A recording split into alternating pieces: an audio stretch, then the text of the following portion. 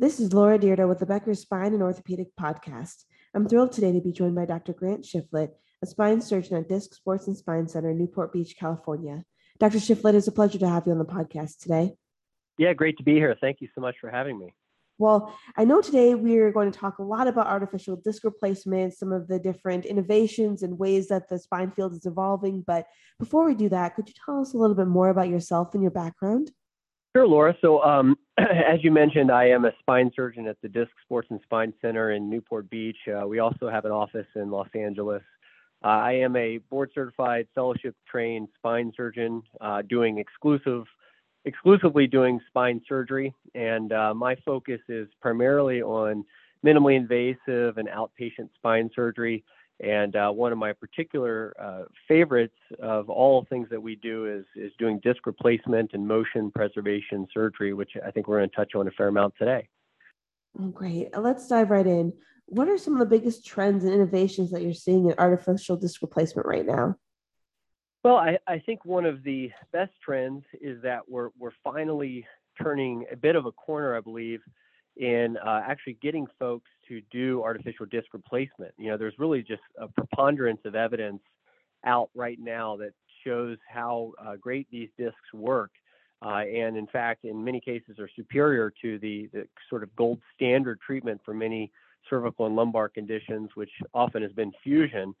These have been proven in many ways to be superior to fusions. And so a lot of folks are finally picking up on this trend and starting to do a lot of disc replacements. And the insurers and payers are finally starting to pick up on it. And it's getting easier for us to get these cases approved, which I think is exciting because for many of us over the years, it's been a challenge pushing these, patients want them, we want them, but the insurers aren't letting us do them. So now we're finally starting to turn a corner there. That's really great to hear. And, when you think about some of the challenges initially with insurers and payers approving the procedure, now they're a little bit more receptive to that. How were you able to, what is the process, I guess, of working with them to achieve some of that reimbursement, especially for surgeons that currently, may be interested in doing the procedure, but they're just not sure if they'll be able to get coverage if they do move forward with bringing it into their practice?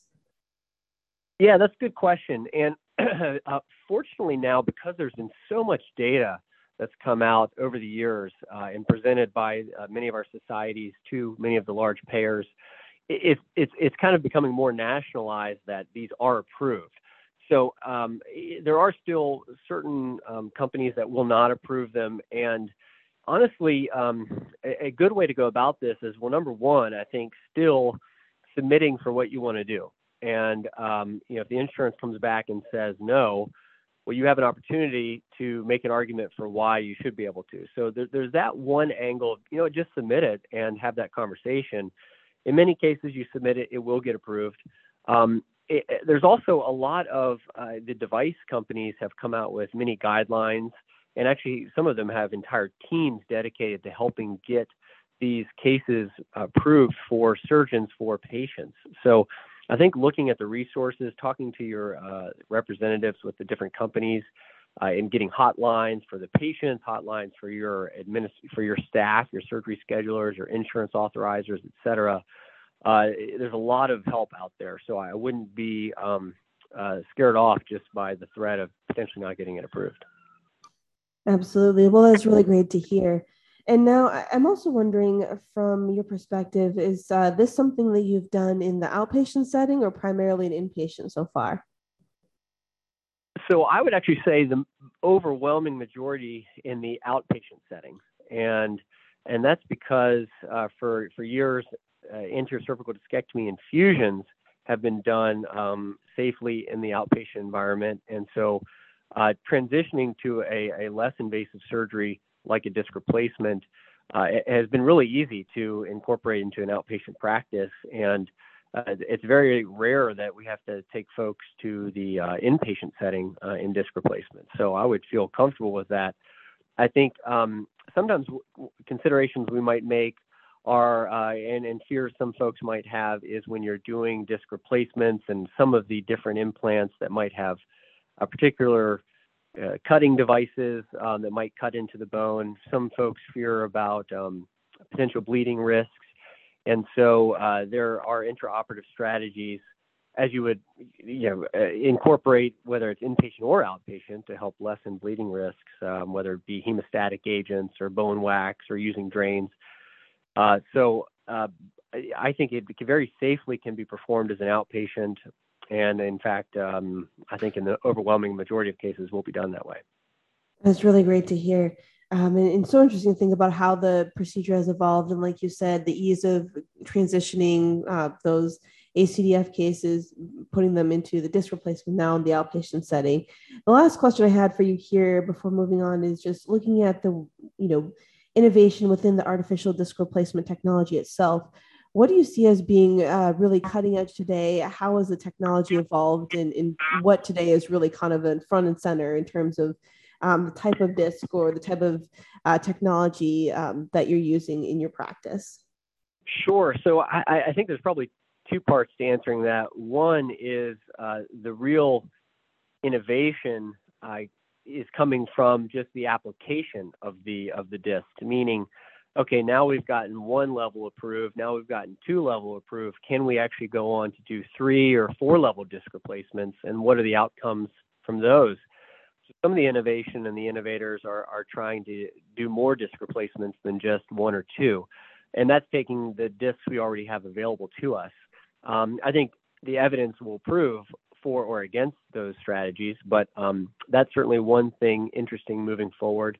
Additionally, I think hybrid surgery, where disc replacements and fusions are used in conjunction to preserve motion segments in patients where, unfortunately, not everyone is a candidate for a disc replacement. I think that's the most important predictor of a positive outcome from a disc replacement, is actually finding a good candidate. And so some discs are just not candidates. And so unfortunately, because of the way many of the insurers work, it's one or the other. You disc replace or you fuse.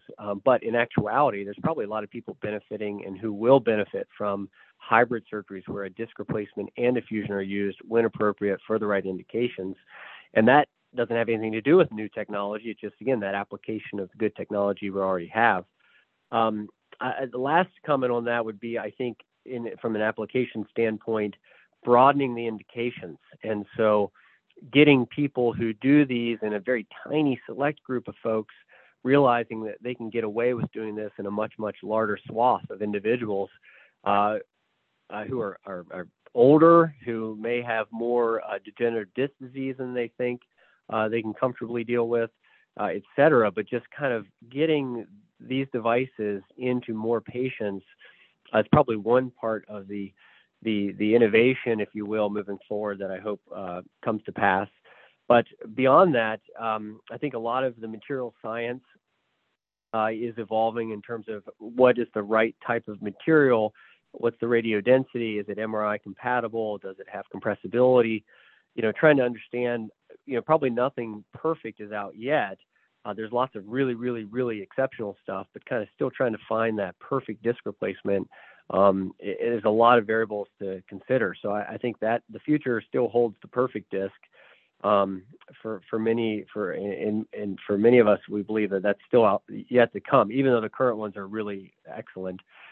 And then I think there's some kind of cool stuff happening in the lumbar spine where disc replacements have been developed from an anterior approach, but developing disc replacements from a lateral approach, developing disc replacements from a posterior approach even, and then ultimately a company that's come out with a facet replacement where you could imagine reconstructing a whole level, the disc and the facet joints. So there's really interesting stuff that I think we've got a long way to go still in trying to preserve motion segments in folks, but making a lot of headway and a lot of exciting stuff. Got it. That is exciting to hear. Now, beyond the disc replacements, how do you see the spine field evolving in the next 5 years or so? Well, I probably along the same line as I think the evolution of people moving away from fusions is going to happen and continue to happen. And that's because disc replacements will supplant them, I think, as the standard of care for many diagnoses. I think even just the mindset of becoming less invasive and doing more decompression surgery, microsurgery, as opposed to fusion surgery, even potentially endoscopic surgery, which has been around for a while, but seems to be picking up some steam. I think there's going to be a lot of people who are doing less over the next 5 years. And I think that's probably a good thing for spine surgery, where notoriously we've overtreated people. And if it doesn't happen naturally, I think probably the insurers are going to start pushing that, where payments are going to be less for fusions. It's going to be harder to approve fusions. I think you're going to start tying quality outcomes to payment, and so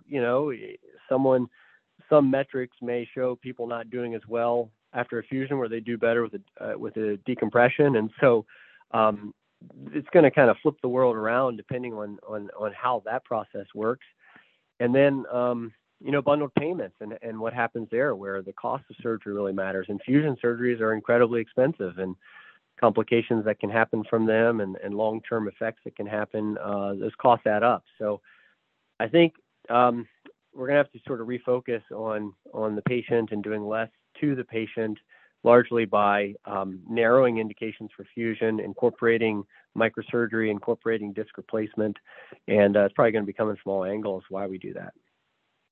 Got it. That, it sounds so interesting, and a lot of different factors and variables going on there. Before we wrap up our conversation, what are the top 3 trends that you're following in healthcare today? So one, which I think is applicable everywhere, but has been interesting for us, is telehealth and its emergence, and whether or not it stays or goes away, and do we continue to get paid for it? Do we not? I think it's been really a big win for us in our ability to see patients from a broad swath of the area around us, and with different complex conditions, and giving people second opinions, and even folks from out of state, far away as Alaska. It really has been a unique ability to interact with someone and look them in the eye and talk to them about their problem, and in many cases give folks hope to get them better, where before perhaps they hadn't had that. So it also has helped with people who just are doing really great, and we're probably wasting their time and our time by making them drive an hour to come say, hey, you look good, everything looks good. So for convenience, for opportunity, for a variety of reasons, telehealth has been really neat, and we'll see if it stays. I think the whole value based healthcare, bundled payments, how we get paid, what we get paid for, how our outcomes evaluated, just that whole world of quality and payment and how they're linked is going to be really interesting to see how that evolves, and how we're impacted and how much of a voice we have in that process. But I think anyone in this field would say that the future holds a lot of discussion regarding and surrounding those topics. And it kind of ties into sort of the last trend to me, which I watch as being a younger guy, not a young guy, but a younger guy with a long career probably ahead, is where is medicine heading?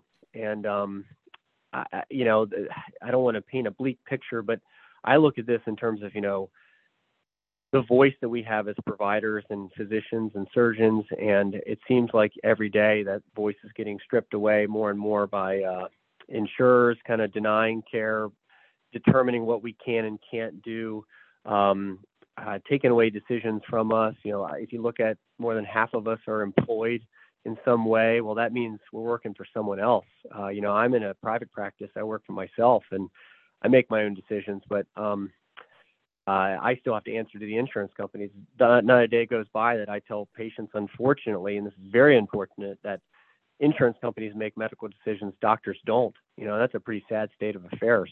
So I think we're going on this not a great trajectory in medicine, where we're giving up autonomy and decisions are being made for us, and we're becoming more just worker bees. And not only is that not good for us as a profession, I worry about patients. I had a guy last week who was the clear as day disc replacement candidate, and the insurance company wouldn't approve it and would rather him have a fusion. He's 28 years old. And that's pretty sad when, I'm supposedly the expert telling a young guy operation that'll give him the rest of his life a big benefit, and they want him to have something else done to him. So I think that picture of what is going to happen in medicine, where are we going, and what level of control we have. Hopefully, that pendulum swings the other direction. But I'm just watching that closely.